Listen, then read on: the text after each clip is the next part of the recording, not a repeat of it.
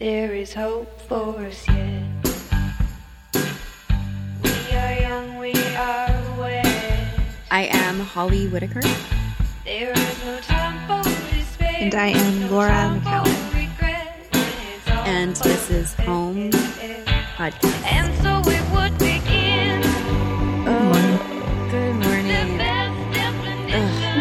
My gross little friend. Ugh. Well, I am disgusting right now, that's for sure. No, you have the. Oh, you know what? I should have taken a screenshot of what you look like right now, and that should be the episode cover because it's the best I've ever seen. You have amazing bedhead. I do. That's true. You really do. And by amazing, like, we mean it's No, it's fantastic. It's like your hair like go way crazy. It's amazing. Yeah, I don't know. I don't want to talk about my hair. How are you? You went on a run. You're packing. What are we doing? I went on a run. Are we super sweaty? Okay. Yeah. We'll chat before we do the official. Oh, are we? Because we're like our episode is about chatting. So do you want to just jump into the chat? Yeah. Because I do. Just real quick, we have a couple of announcements. Why don't you? I'll go first, and then you can do whatever. So last night we opened registration for our fall Hip Sobriety School, our fall 2017 Hip Sobriety School. This is the 7th time that we are running this, and this is the best thing that I do. This is an 8-week course to really train you in how to understand recovery and how to project manage recovery. It's for people that are just curious about sobriety, who are still drinking. It's people who have just quit. It's also for people who have a certain amount of sobriety under their belt. And so, and by certain amount, I mean, a few weeks up to a few years. But it's an 8-week course, and it does sell out every single time. And registration opened last night, so we will probably have it open for a couple more days. We have a smaller class size this time, as well as a few additional components that we haven't had before. You can sign up for it at thehipsobrietyproject.com, or if you're interested in learning more and just have questions about it, you can email admin@hipsobriety.com. And we also did a webinar last night that I failed to advertise last week. So if you want to catch that, you can email admin@hipsobriety.com, and we'll give you a link to that too. What was the webinar about? How to make sobriety stick. Awesome. Yeah. And then the other announcement that I have is, you guys, we're not syndicated. We still haven't really worked to get advertisers. We're still doing this on our own. If you guys are interested in helping the show, if you listen to this regularly, then there's 2 things that you can help us out with. One is you can go to iTunes and you can rate us and leave us a review. This helps us tremendously. You can also listen to us through iTunes. That also helps us with our ratings. The third thing you can do, I guess, 3 things, is you can either buy something from our store, some merch, or you can send us a small donation, and that's available at homepodcast.org. That's all I got. Love it. Okay. You? Good job. Yes, I have a couple, well, I guess just one thing. I'm currently running my Bigger Yes project. We started week 1 today. The registration for that is closed because it sold out and the program has already started. But if you're interested in participating or learning more, you can go to my website and there is a section called the Bigger Yes, and you can sign up for the wait list to be notified when it opens again. I have no idea when I will do it again. I'm guessing probably in the spring. So there's that, and then I will be doing Bigger Yes workshops. They're yoga-based workshops. I head out in October to do kind of a tour, and I'm going to Portland, which is Portland, Oregon, which I'm so freaking excited about because I've never been. It's sold out in Portland, but you could catch me in San Francisco or New York City, both in October registration on my website, lauramccowan.com. I would love to see you there. And I think that's it for me. Awesome. All right. So what is this episode about? Well, we're doing a check-in, which we haven't done in a while, but we titled it Holly and Laura Are Gross. And why we titled it that? Because someone emailed us and said, hey, I love you guys. I've been a long-time listener, but it feels like you have gotten, this was a few weeks ago, have gotten away from the primary purpose of the show, and you're talking about shit that's just gross. She made a couple specific references. Do you want me to say what they were? Mm-hmm. Yeah. Okay. One was that you talking about how a dude had masturbated in your vagina, which was, your description of having quote unquote sex with him. Mm-hmm. And I thought it was brilliant. And then another one was something about my boobs wet or something like that. I don't know. Basically just saying like, you guys are gross and why do you need to talk about that shit?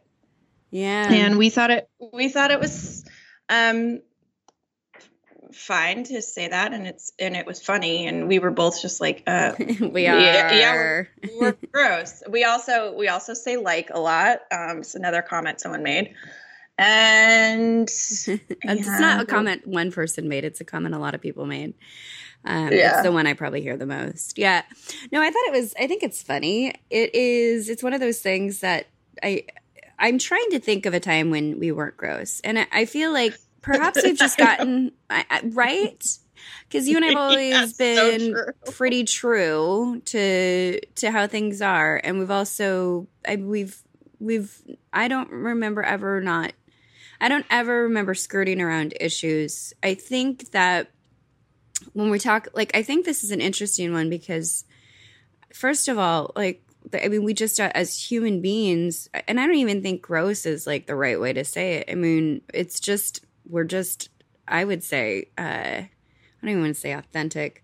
I don't know what the right word is, but it's just one of these things that it kind of made me think about how the idea of ladylike, like what's a lady supposed to be like? And is a lady supposed to talk about a man's flaccid penis, which, by the way, we talked about like 20 episodes ago. At least. We talk. It's a very rare occurrence when we don't talk about vaginas. Right. Right. We talked about vaginal steaming on episode 6. Vaginal steaming. We've talked about, I don't know. This is because that's how we talk in real life. And right. Trust me, guys. There are a lot of things we don't say. Right. We definitely spare people from a lot of stuff. But I think that there's part of this, which is we have pushed the envelope on a lot of conversations from the beginning. We've gone into some territory before and said, oh, should I go there? Am I going to go there? Are we going to go there? But I also think it's really important to note that women, Howard Stern was fucking disgusting. I used to listen to the Howard Stern show, and he was one of the most vulgar and disgusting human beings, and disgusting in a way that was incredibly degrading towards women. And degrading towards women. And so I'm so glad you brought that up. Right. It's so fucking true. And he was hailed for it. And I'm not saying our listeners felt that way towards him, but I do want to point out that there is this thing where when women talk about, like when women talk about real life things, like those might have been disgusting descriptors, but that is what happened when a guy used me for sex, right? Like that was his purpose. He wasn't interested in me, as was demonstrated by all that happened after that. But that is exactly what it is, right? That was exactly what happened. Somebody masturbated in my vagina. That's it. Mm-hmm. And when women say stuff like that, when women move into this side of, like here's a really perfect example. A couple of months ago, maybe about a year ago, I was walking with one of my friends. He was dating a tall woman, and he mentioned that he wanted to climb her. he was excited. He liked this. Like he had been talking about the type of women he liked and their bodies, and their breasts, their tits, whatever. And he said, I just want to climb her. And then we sit down, we're having dinner. And this is when I'm dating somebody, and this guy that I'm dating has a really big penis. And I say to him at dinner, I was talking about how good the sex was. And I was like, well, his dick is really huge, so that helps. And he was like, he was so disgusted and offended, like personally offended. And he says, that's so inappropriate. I'm so disgusted. I'm not going to have that conversation with you. And we've had so many conversations about women's boobs and the size of women's boobs. Mm-hmm. And I just was so upset at that. Like, I have not gotten over this yet because it's still so upsetting. Were you embarrassed? Were you ashamed? I was at first. I was totally embarrassed and ashamed. Like, he accomplished what he wanted to accomplish, which was to shame me out of having a conversation. And he said it was gross and it was inappropriate. And he was just disgusted. And I was so upset because we had just had this conversation about him that's like climbing a woman. He said, I want to climb her. What is that? What's the difference? And so I think that there is this, I don't think we're gross. I think we're actually just, we're not intending to be gross. And sometimes I do like to push the envelope, and I do like the shock value of some of the words we use.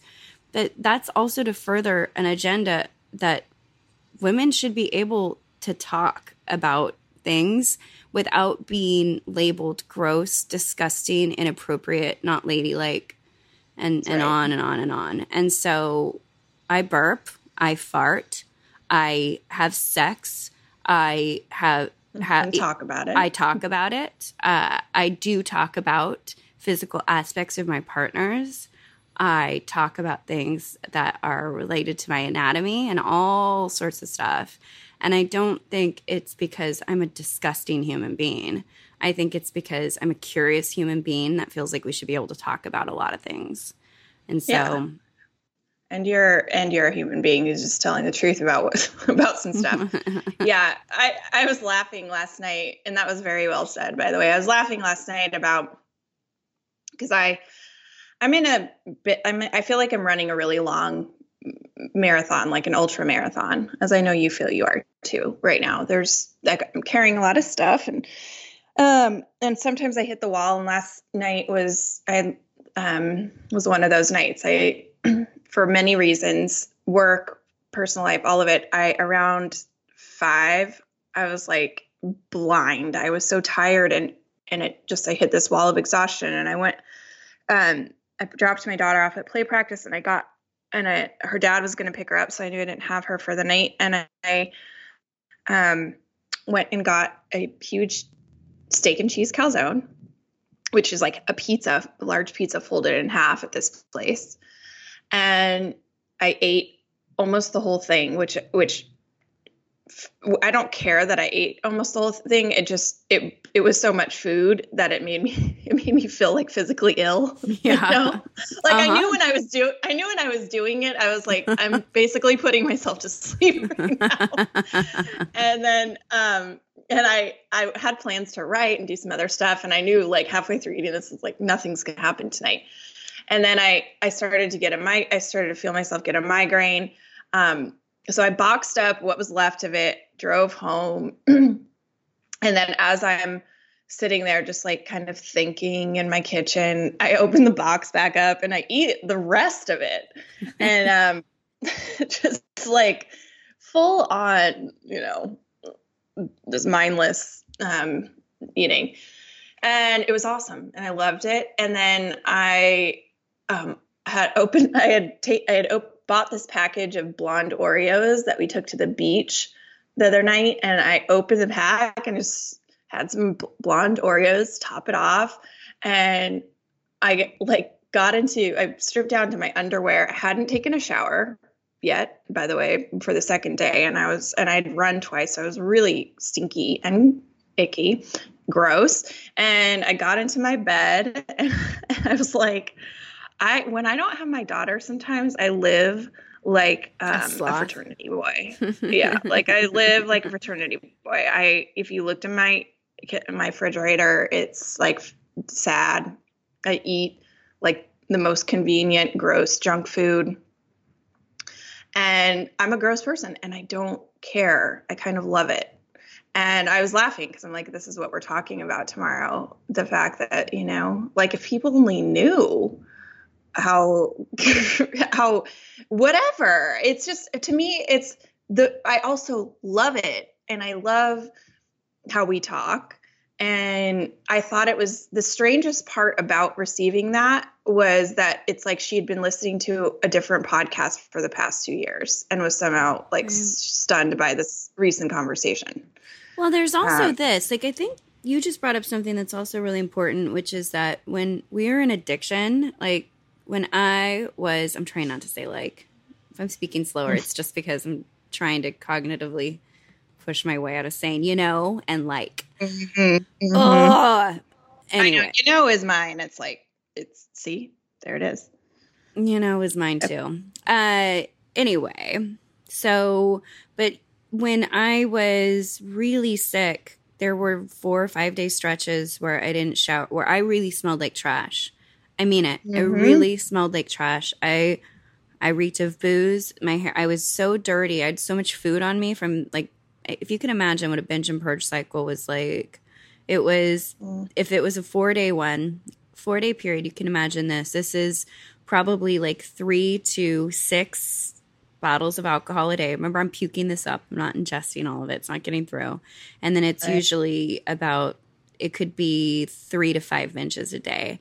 And that's 3 trips to the grocery store or 3 deliveries of food. So that is at least, let's just say for an average sake, let's say it's 5 bottles of booze and it's 5 or 3 grocery bags of food. And I mean that. I would eat a couple loaves of, it was a continuous thing. And then not showering and then sitting in a bed doing that. And and then not brushing my teeth and smelling like puke. And that's not disgusting. Like, that is reality. That's the reality of what happens to people when they lose self-care and they lose care for themselves. Human bodies are, what does Pima say? I mean, they're just bags of bone and shit and pus and piss and blood. And that's the human body. The human body is gross and disgusting. And so I think from the beginning, when I'm talking about sticking a toothbrush down my throat, the same toothbrush I'm brushing my teeth with to puke up, that's the truth of addiction. That's not gross and it's not disgusting. It is what it is. And when we perpetuate this idea that covering that up and not talking about that is, I mean, where do you draw lines between that stuff? And you really can't. Right. Yes. So, I'm glad you brought that up. It's so true. And how happy are people when they have this moment of listening? How happy are you when you connect with somebody? There are other people out there that have used toothbrushes to make themselves puke. And I know them now. And that is such do you know that? Like, that's one of those things where you're saying, I am the most disgusting, fucked up person in the world. I use my toothbrush. And then you find 5 other girls that have done it and you're not alone anymore. So it's just, anyway. Yep. Or women that have been, you know, wiping their white walls, wiping maroon wine vomit off their white walls. Right. Come up to me and say, I'm so glad you told that story. Right. You know? Right. So that's why we're calling this Laura and Holly are gross. I was all Holly and Laura gross. Yeah. But we're doing a check-in, which we haven't done in a while. So let's just start. What do you want to start with? I'll go first. Pick the topic. Love. We never start with love. Love. We never start with love or sobriety, but let's do love. Yeah, love is going to be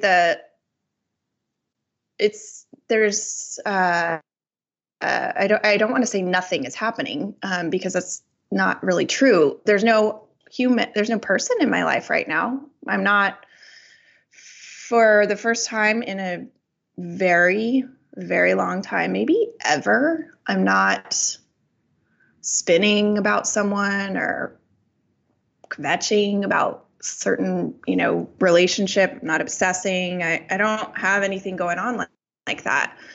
I'm really kind of put that on the shelf, and it feels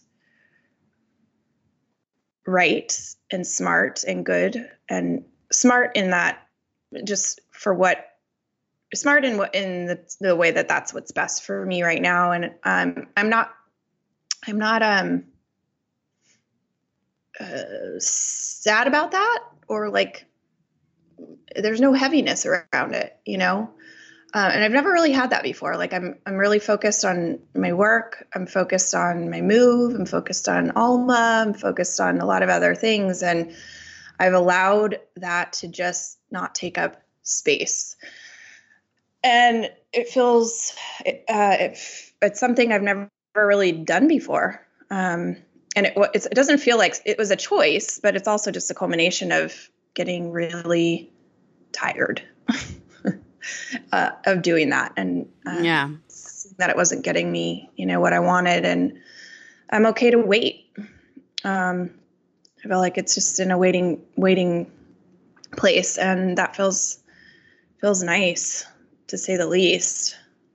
A couple little notes that I've been thinking about lately. One is that this week is always an interesting week for me, because it's September 15th is my ex-husband's birthday, and September 16th is our anniversary of our wedding. Okay. And so we got married in 2006. So it would be 11 years since we got, is that true? We got married in 2006. So this would be 11 years. And I just always feel, like I remember what this week is, and I always feel something around it. And I would say it's been 5 years since we have officially, like, since he moved out. He moved out in July of 2012. And it's been 5 years. And I will say, for me, I am really finally, truly at a place where there's not heaviness around it. I don't have he and I talk about the woman, shouldn't call her girl, the woman that he's dating. And we talk about, he talks to me about that, and I haven't met her or anything. But there's you haven't met his girlfriend? Okay. Really? Why No, did I think I've never, oh no, that's not true. I have met one of the women he's dated. She wanted to meet me, and we had lunch one time, and that was weird. Interesting. But I haven't met her. I know it is strange because it's been a while. I think that'll probably happen this winter, maybe around like when we do the ski house or something. But yeah, for the first time, it's not that there's nothing there. There's always going to be something there, but it doesn't, it feels like it's really finally, like I'm through the biggest part of the grief, and God, that was a slow burn, it's 5 years, and I'm sure more layers will be revealed, but that's, I think, got a lot to do with where I'm at too. It took me, I said that to one of my friends the other day, I'm finally at the point where I feel, settled in not being with him and what happened, and that I didn't, I don't have to have a story about it anymore, or the story that I have is fine enough for me. And God, I never thought that would be the case ever. Yeah. I never thought I would see his name on my phone and be excited to talk to him, or just look forward to talking to him. He's a good dude. He's a good dude, and he's dear to me. And I'm, it's one of the biggest joys of my life and the biggest blessings of my life that I get to be his friend. It's pretty rare amazing. and special. And Alma's lucky for it, Yeah. you know? Yeah, like a funny little anecdote, and then we'll move on from this topic, was like last night after I had my, after I had the calzone and I texted. You did. I was in the middle of like 5 million things. So I was I know. And I wasn't, I'm like, not saying like, oh good my night. God, you didn't answer me. It was just really funny because I texted you and I said, it's like 6:30 or something. Mm-hmm. I said, I can't do anything else today. It was 6:16. I'm going, 6:16. I'm going to bed. Good night. And I like passed out in my bed. And I was so out that I had been in touch with him. And Alma really wanted to come back to my house last night. I was like, look, I'm toast. I'm done. I can't, if she really wants to, that's fine. It's always fine. But I'm in bed, literally. And I don't think he took me seriously because it's ridiculous, like seriously, she's in bed at 6:15. So he was like, we're coming over. And I missed all these texts. We're coming over. And then I wake up, I like come to like knocks on my door at 8 o'clock. And they're him and her. He's like, and I answer the door. I have like no clothes on. He didn't see that, luckily, but I mean, who cares if he did? He's seen it 1,000 times. But it was more just like, what is happening? I was so confused. And he's like, what are you doing? And like, I told you I was going to sleep. And she comes in and goes to bed with me. And I was so out of it that I still didn't even remember that happening until I woke up in the middle of the night and she was with me. And I was so discombobulated. I was like, oh shit, he saw me. What happened? He just saw me naked. That's so weird. Oh God, my I'm sorry. God. Well, that's so funny. I go to bed at like 6:30. So I'm like, that's not odd at all. Yeah. That's one of my favorite things. I kind of have a pride around it. Like, how early can I get into bed? I know. And fall asleep. Yeah. Right. So that's my love story right now. What about you? I don't have anything to report. What do I have to report? I have nothing to report on this. Nothing. I mean, yeah, nothing. I don't have anything to report on it. I'm sitting here trying to conjure up at least one story, and I wanted to put my fucking face through a wall. Right? Yes. One of the funniest things you've ever said, this total sidebar to me, I'll never forget it. And it's made me laugh like out of nowhere on my own in my car or even in the middle of talking to people. When you were living with your mom in August, and you quit coffee, and I talked to you one day, and you were like, I realized I needed to stop because I was talking to my mom after I'd had coffee, and I felt like fucking Kool-Aid man. The Kool-Aid man that just bust through the wall. Yeah. It was the best visual ever. It's the best visual I've ever had. It's actually the best description of how I felt. Yeah. I'm sweating and crying. Oh my God. Spit. Yeah. I sorry, I had to share that. More people need to feel that than just me. Yeah. And that's a good reason why I quit coffee. Okay. No, but anyway, yeah, it's just this, it's it's just when you are single for 7 years, then we're going to talk. Anyway. Next topic. What's next? Sobriety. We're reverse ordering all this. I think everything I want to say about where I am with sobriety is in the episode we just aired today. Yeah. Great. So 103. Which is 103, y'all. And today is Wednesday. A-Evolution. A-Evolution. Yeah, that's what I want. Evolution.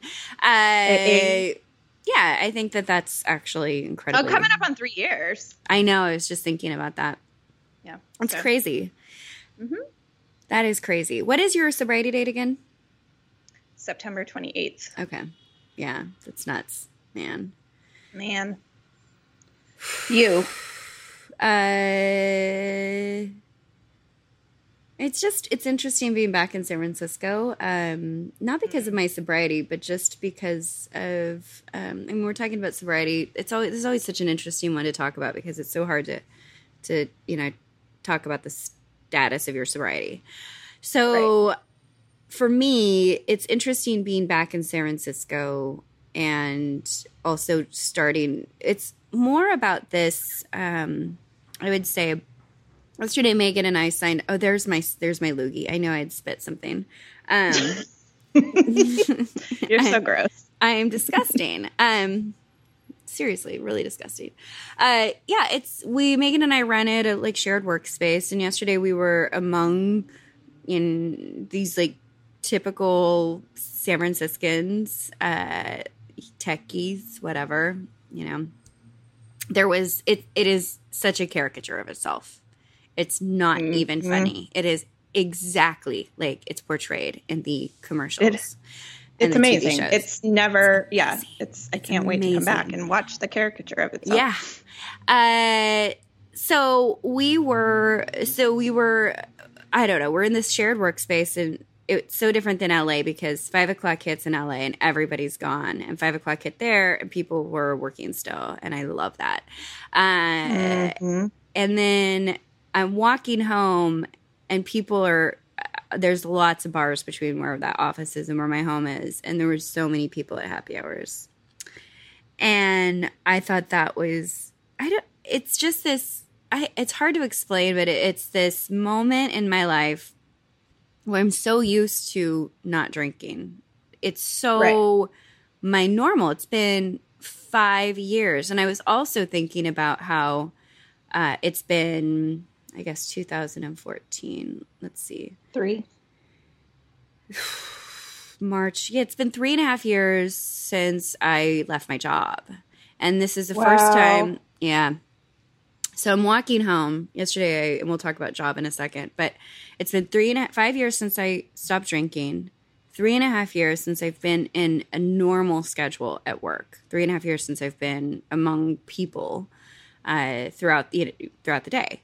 And basically, it's where I was living when I left San Francisco. I was in Union Square. I was not within the young drinking culture, and so it's hard to explain. But we're talking about sobriety, and I guess I want to say that where I'm at with it is in a. Oh my God, I don't even know what the right word is. It's just more, it's very odd to me how much time has gone by. It is very odd to me and how alien these rituals feel. Yes. And how I just don't even identify with it anymore, nor can I even imagine what it's so abnormal to me to leave work and go meet your buddy and have a drink. That is not my reality because I don't leave work and I don't meet buddies for drinks. Right. And so it was just, and it's in my face right now. And so not in a bad way, in just a way where I am, you're seeing it. It's my normal is so different, and it's hard to, as I'm walking by it and I'm looking at it, it's so alien. It's hard to even understand what that means anymore. I get it. I know what you mean. I'm so on this path, and I'm so in this other world. I'm in this bubble almost that it's just, I don't know. And I think I was just thinking this because I know that at the beginning it feels so weird to not be in those situations. God. So weird and so isolating to not be in them. And I guess I'm saying it because I'm at this point where it is so weird. And we've talked about this before. It's weird when people drink rum. It's weird. All this stuff is weird. But this ritual of going out for drinks after work is so weird and so different that it's surprising. And I know. Yeah, I guess that's it. No, that's good. I'm glad you said I walked that. by this gallery yesterday, 111 Minna, and I used to get. I mean, I lost an iPhone there once, and it's just this place where I've had so many of my memories. I don't know what it is. I walked by yesterday. I was like, oh, 111 Minna is still around, and it just was my old stomping grounds for parties and all sorts of different things. I had friends who were artists that had gallery openings there, and it was just full of people, and it was so, oh my God. Do you get nostalgic for any of that? I feel old. I feel really old, and I'm not, but I just am very surprised by how old it makes me feel. My sister's husband my brother-in-law turned 49 yesterday, 2 days ago. And I had this moment, I was just like, it's about 12 years for me. In 12 years, I'll be 49. 49 seems old, and 49 makes 37 feel so young. So I have this new lease on feeling young, but I also felt really old. Very old. I get it. Walking by a place I never left, remembering entering, or something along those lines. You know? Yeah, I get it. I totally get it. It's very trippy. Yeah, and it also makes me excited because I feel like I do feel like this other part. I had to like kind of kill my social life, and I had to really turn that part of me off. And I'm ready to have a social life again. I'm ready to have community again. God, me too. And I have it. I'm going out dancing. It's Wednesday, and I'm going out dancing tonight. And so it's awesome. I know, out of my friends. So it's the makeout room. So it's just, yeah. Sobriety is evolved. So when I'm moving to, in a couple weeks, and it's going to be Halloween soon. And I have this really great deck in the new place. And it's got a built-in bar, which is funny. But I was like, I'm going to have a Halloween party, and I'm not going to just have it like on Halloween, so the kids can do it. I'm going to have like a Saturday night Halloween party with adults and kids. And I was excited. I have not entertained people since I moved into this place 3 years ago, where I live now. Yeah. 3 years. And that I have always been like, I was just always. I've always been like kind of central, in my groups of friends, that I would always have people over. I was always like just like my mom, like kind of my house was where people went, Yeah. And I had to shut that all down in sobriety, and that's okay too. I love also not doing that, and I don't think I'll ever return to exactly the way I used to be. Right. I mean, not just because of the drinking, but just that's not how I really right. It's not what I want. But I'm so excited. Like, it wasn't if I had people over here any sooner, or there was this sense of like really fragility around, oh my God, if I have people and they don't come, or there was a weirdness around drinking or not drinking. And I know that now, like, I'll have people over and there was zero hesitation or weirdness. It was just like the excitement that I used to have about having people to my place. Yeah. And I never, ever, ever thought that would happen again. So that was really sweet. No, that is. It is like this very, I don't know. I mean, it's like learning how to live again. It really is. There was a TV show that my mom and I used to watch called Starting Over. Did you ever watch Starting Over? Yeah. Did you? Yeah. Oh my God. Anyway, but it is. It's just like starting over. I don't know why I brought. That's a terrible reference. Let's move on. Okay. How's your sobriety doing? I already did my sobriety. We're on to the next one. Wait, are we? Oh my God, that's right. Okay. Home.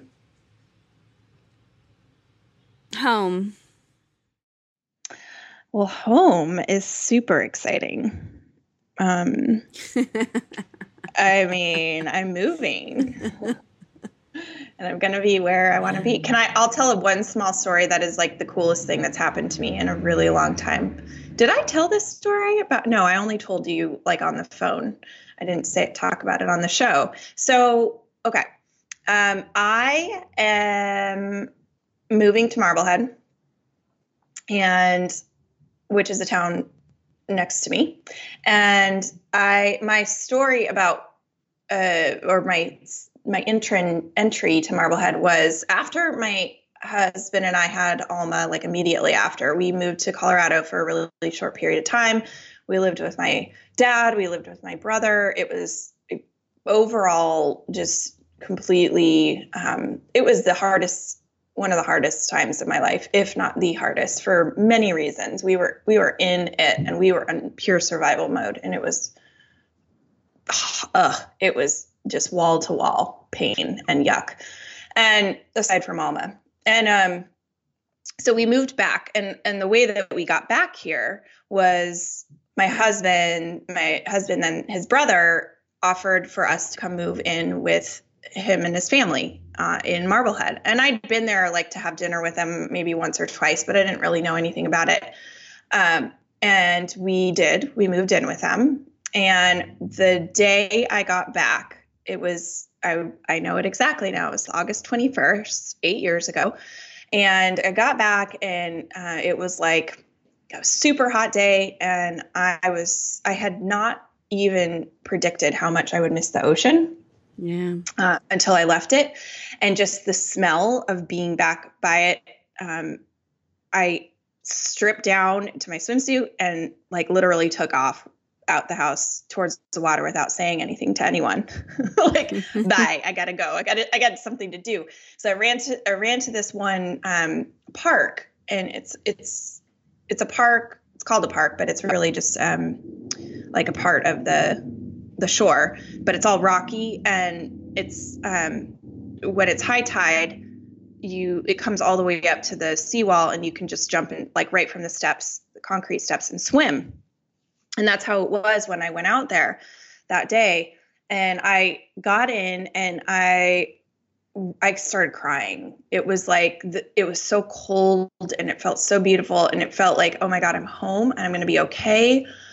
And I hadn't felt like I was going to be okay for so long. And I was just like, it was like, I think we've talked about it, but it was a moment where I said, like, I'm going to remember this for the rest of my life, this moment right here. Yeah. And so that happened. Okay. That was 8 years ago.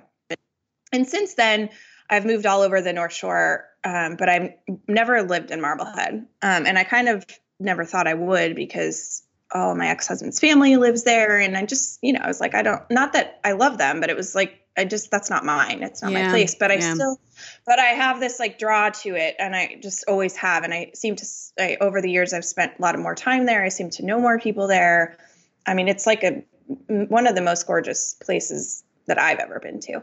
And, like how San Francisco is a character of itself, is same with this place. This is like, if you imagine New England, like a New England coast town, it's exactly what it is there. You mean the people or the looks of the buildings? The looks of the landscape. Okay. And yeah, and maybe the people, but more the landscape. Okay. So I have slowly like had it in my head that I'm going to move there. And I thought it would be next year, but I found this place, couldn't pass it up. So when the full moon happened a few weeks ago, which was August 21st, exactly 8 years from when I dunked myself, I went out. I was laying in my bed, actually, and I hadn't really been watching for that the eclipse was going to happen. And I was like, I didn't really care so much. But all of a sudden I was like, this is a big deal. I kind of want to go check out what's going on. Right.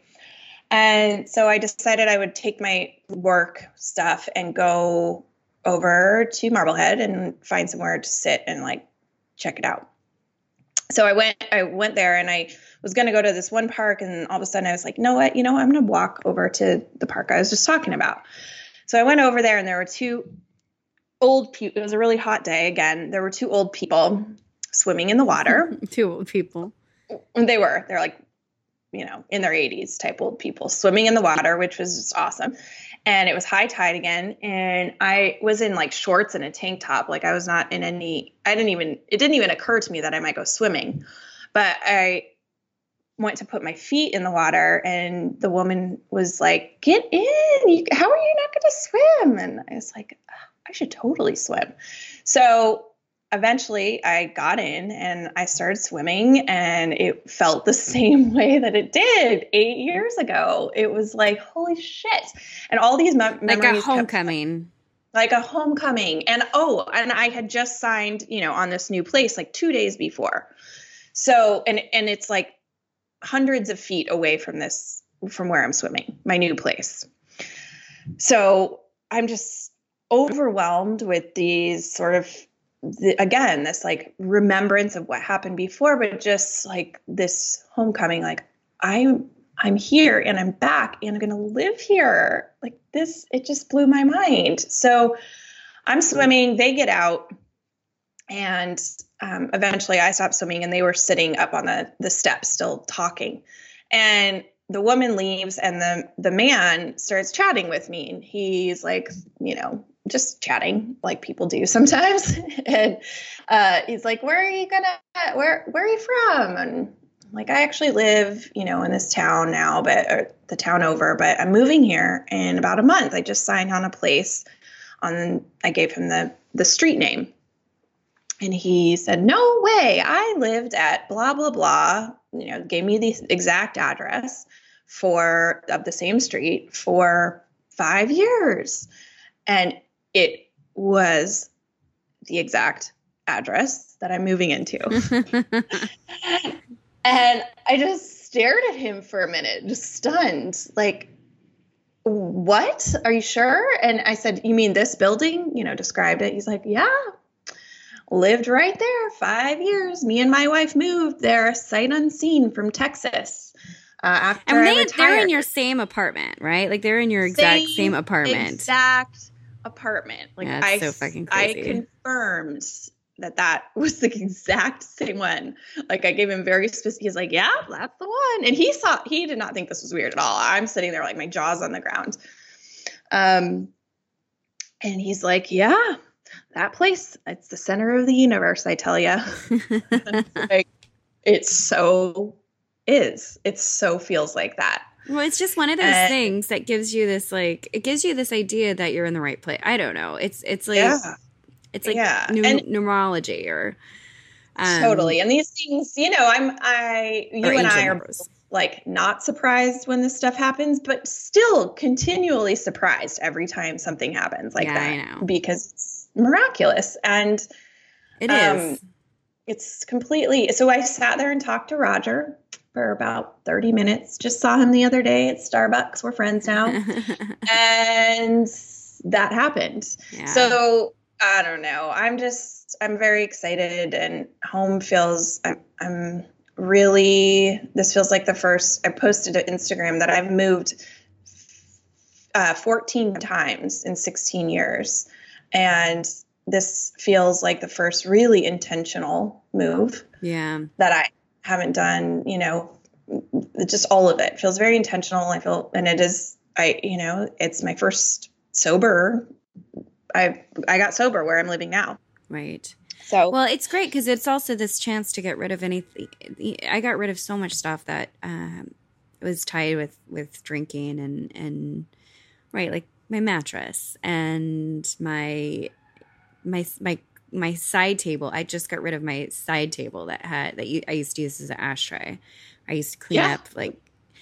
So I think it's really important I think it's going to be really great to move out of the space that you and your daughter clean the walls together in. It's just like getting to bury that, to really cut that part off and let it go. I think it's so freeing to let that shit go. That all of that stuff has energy in it. And I know not everybody can move once they get sober, and I don't mean to say that, but I do think when we get these opportunities to release clothes, relationships, stuff that was so tied to parts of us, it's just such a freeing thing. So it's so freeing. I mean, and even, I have a lot of furniture still from when we were married, and sold off all of that, and it felt, if I would have done that any sooner, it would have felt, it would have been sad or just unnecessary. And it feels really good. Yeah. So there's that. That's my home. That's awesome. Sitch. You? I'm back in San Francisco. I think I talked about it on the last episode. I'm home. Yeah. There's nothing really to add to anything. I'm home. I'm really home, and that feels great. I was in an Uber yesterday. I went and met one of my friends, TJ, from who we did an episode with. I met him in the Castro. He was so great. He's a really wonderful man. I met him in the Castro, and we were walking around, and I saw there was a naked guy with a sock on his penis. There's a lot of naked dudes that walk. It's just a thing. And TJ says something about him, and I said, that's as if it was the first naked guy I'd seen, and I've been back for 8 days. And I said, oh, no, he's not the first naked guy. I mean, I'd already seen 5 naked guys. Because they're also hanging out in the Upper Haight right now. But there was just that sense of this is my place. And then I got in an Uber, and the girl screamed at me because I couldn't see her. And then we were driving, and this girl was from LA, and she had moved to San Francisco, and she was just about to leave and go back to LA. She hates it here. And we were just laughing about how we're the opposite of each other. And but it really is. It's home. It feels so much more home than it did when I left. Yeah, that's so cool. Yeah, it is. It's great. And that's all. This is boring. That's a boring story. Next. No, it's not. All right. I live in San Francisco, and it's great.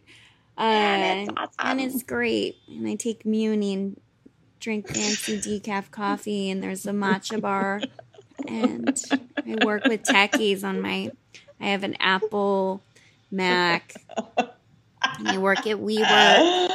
We all wear the same pair of hipster glasses. And yeah, it's really fantastic. No, I mean, it just feels, it's where I fit in the most. It makes so much fucking sense to me to be here. The people here make sense to me. Everything here makes so much fucking sense to me. It just does. I don't feel like I am out of place anymore. I feel as if I am in exactly the place that I understand how to be. I don't know. Yeah, okay. I get it. I love it. How's your work going? Work is big and wonderful. Wonderful in that I feel I'm in it. I'm really in the thing right now. And yeah, you're doing 3 things. Yeah, I've got some big stuff going on. Like I said at the beginning, I feel like I'm in kind of an ultra marathon. But it feels great. What are you laughing at? Nothing, but you keep on using this reference of an ultra marathon. I don't even know what an ultra marathon is. And a marathon, to be honest, seems hard enough. It is. I will never run an ultra marathon. It's like over 100 miles, and it's like so big, it's stupid. But I use it more than a marathon because I have a reference point for a marathon, and I feel like I'm doing something. Yeah, and for me, I don't have a reference point for a marathon, so I'm just like, why do we have to make it an ultra marathon? I feel like this is so annoying. Shut up. No, it's not that. It's just so far out of my perspective. A marathon seems hard enough. Right. So it's like running an ultra marathon. Got it. I am in the weeds with my book, which feels great. I am. What do you mean in the weeds? That makes it sound like you are hacking at something and it's not moving. Oh, no, I mean, just like I'm really in the game of it. Okay. I'm in it. I'm finalizing one part of my book for my agent, and that will be sent off soon. And then I just launched my program, the Bigger Yes project. I literally sent the first email out for our first lecture this morning, and that's underway. And I've got Path going with Meadow, and I'm heading off to do workshops in October, and it's like everything is firing at once. but it feels really great. And I feel like, okay, so I've been at this a year and a half now since I quit my job, not even a year and a half. And I feel like I'm finally used to not going into an office, waking up and working at home or wherever I work. Like I'm sort of settled into that routine now, you know? Yes. Yeah. And it doesn't feel scary or like I'm doing something wrong, or I trust my own. There's a big fear that I had about my own discipline, my own lack, ability to manage myself, manage my time, manage my money. Yeah. It's crazy, right? It's crazy. It's a crazy amount of responsibility to not be told, like to trust that you yourself are going to be the one that you answer to at the end of the day. Especially someone like me. Yeah, I know. People say this to me a lot. Like, how are you so disciplined? Mostly because I run a lot. Yeah. And it's like, you have no fucking idea how undisciplined this girl is. When they say that, just send them to me and no, I'm just kidding. I know, but it's true. I'm not. No, but you do come off as disciplined. You wake up at 4:30 in the morning and you write, and then you are disciplined, right? You may procrastinate, but you do have a very large, like a surprising amount of discipline. You do get stuff done. I get a lot of stuff done, but it doesn't feel like discipline to me, which is why I can do it. It feels like, I don't even know, but it's not, the type of person I am, I don't do very much stuff that I don't want to do. Yeah. Like I know. I don't, and I can't. And if this, I feel like it's like that because I feel aligned, Yeah. So, well, and you like what you're doing. You enjoy what you're doing, and you feel very motivated to do something. Like, it's a very different thing when you're motivated to do the thing that you're doing, and it's a really big deal. But, yeah, it is. So that's work. You. Oh God, work is so weird. In the last week, Megan and I moved to the city where my one employee works, and that makes things very different. We are working 4 days a week together, and we're meeting at 9 a.m, and it's allowed me to, like, the other day someone texted me. I was fucking around with somebody, and they texted me about having sex, and I remembered I used to be able to have sex anytime during the day. Like, not that I had sex a lot. Like, let's just be clear. We all know I don't have sex. But I used to have the luxury of doing it, of being at, oh, sure, like 10 a.m., why not? Or I could meet it. My schedule was so fluid and flexible. I was making my own hours. And I'm not making my own hours anymore. I am committing to showing up from 9 to 5, 4 days a week with Megan so that we can work next to each other. And so we can iterate in real time and have this benefit of feeling like humans again, right? There's a there is that article that you posted that one time that was from I think it was from the New Yorker. And it was like what was it? It was dialogue. It was about the guy working from home. Oh, and he calls the 911. 911. Right. And he's he's like, help. I haven't showered. Help. I can't stop snacking. It's like, it's so spot on. And I have to say, I mean, that's where I am right now. Like, work bleeds into every spot, and I definitely, it's so, we got to share it when we share this episode. It's so so funny. Good, and it's so true. I just was that leaving your job, especially when I was corporate, I was, when I left 60 hours a week corporate, that was about what I was down to at that point. I was still working from home, but I at least had this discipline and also this pressure of getting things done on other people's schedules. And then all of a sudden you're like, it's like a vacuum, right? Like you just, you expand into this void, this endless void, and all of a sudden you're just like, why not a pot of coffee at 10 o'clock at night? Why not sex at 11 a.m.? I can wake up at 9 a.m. every day if I want. Why would I shower? Who do I have to shower for? Why not look at my fridge for the 7th time this morning and see what other food might be in there that could distract me from this?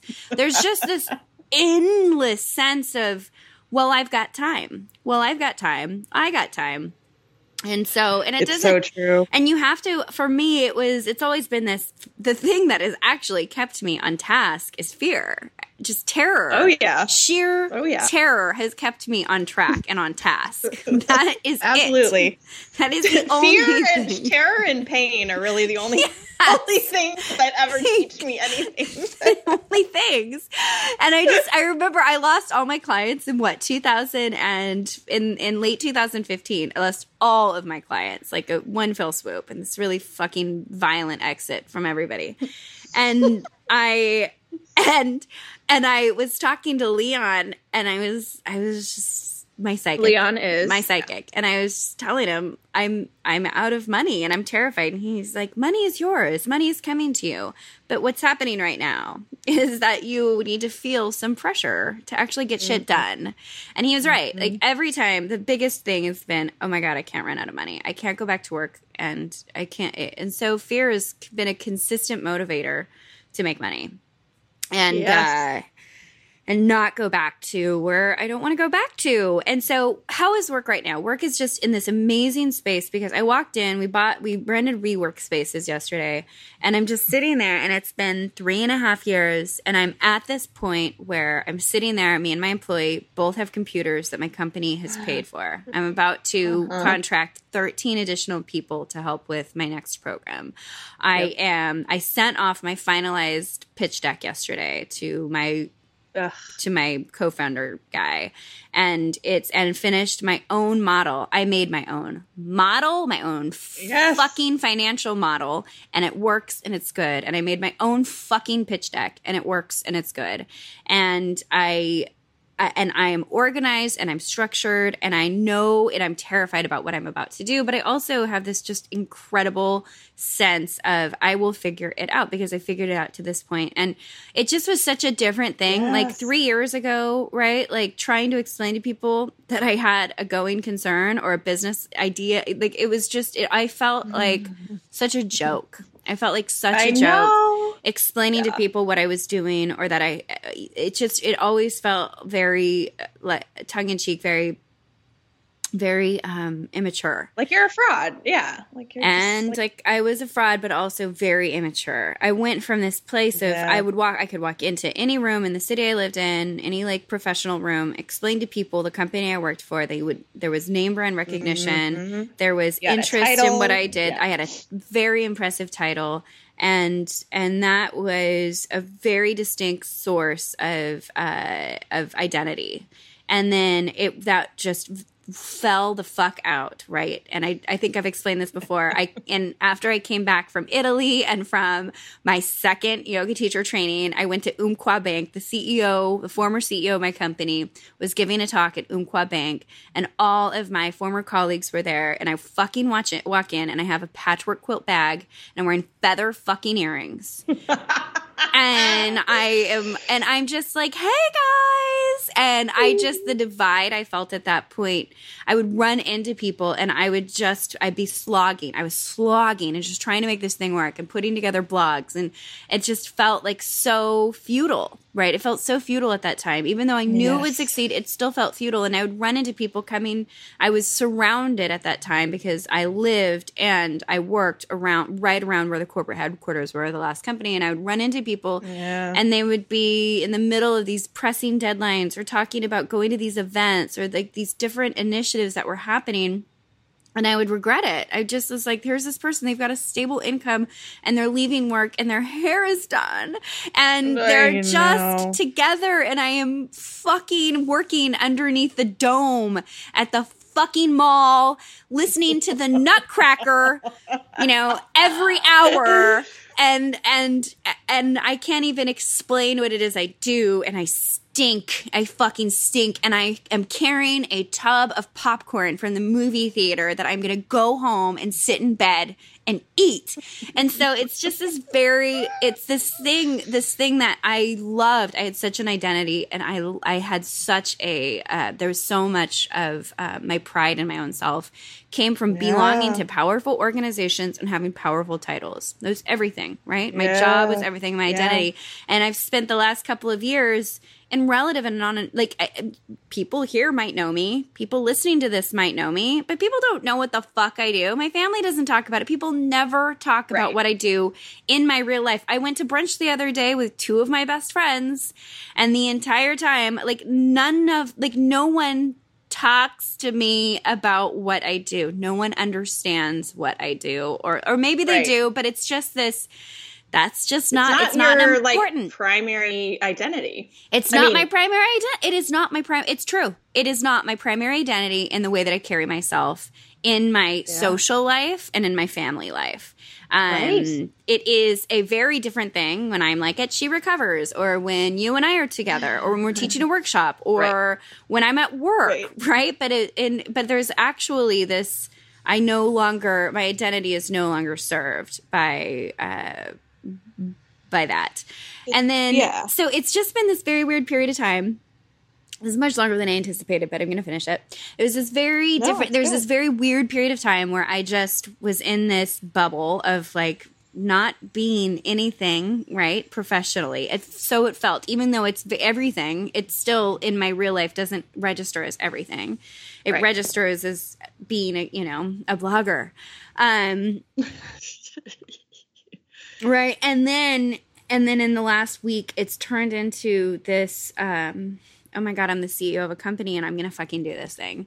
And so it's a very, a meeting with lawyers and design firms and the pitch decks and venture, it's a very different, and I'm in charge, and it's mine, and it's the thing that I built. And it's something that for the first time, I also feel, I feel like you're a container for it. I'm a container for it. And also I feel like I'm not a little girl wearing big girl shoes. I actually feel like my shoes fit. Mm-hmm. It's awesome to watch. It really, really is. Yeah. So that's it. It's exciting. I love what I do. And I will who was I talking to about this? I think I was talking to Megan about it. And for you guys that don't know, Megan is she runs the admin portion of Home, and she also is my number one employee. She's my first employee. But she and I were talking about the money aspect of this, and the truth is it's going to be good because I don't give a fuck. The money is never the thing that's driving me in this. It's going to be good because we give a shit about what we're building. Not we don't give a shit about how much money we can potentially make off of it. And so it's just got this heart, and I would do it if I lost I would keep doing it, and not for the money. I know. Isn't that wild? It is, because everything else I did before was always, there was a lot of other stuff, but the primary driver and all of it was making money. That was it. Yeah. Yeah. And that never felt, there was never enough. And it's cool to see how it evolves. Just hearing you tell all of that, which is that's the best ever. It's been so awesome to watch you. And to see you just come into it. My brother yesterday, he's super into business, and he's super into business.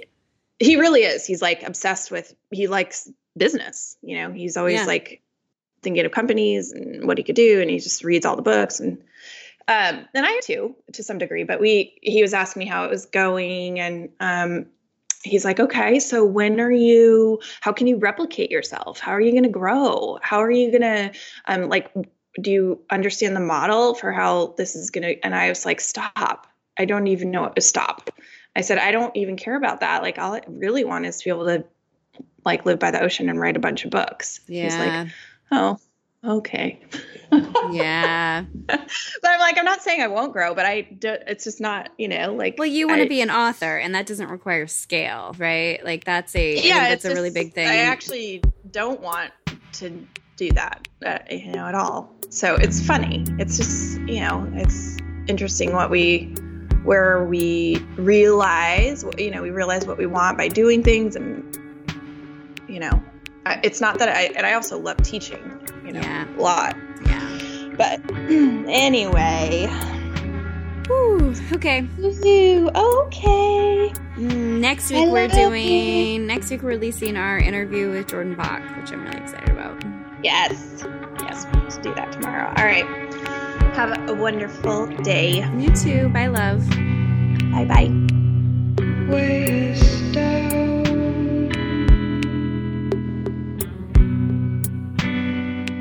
Infinitely so. You have been told these things before.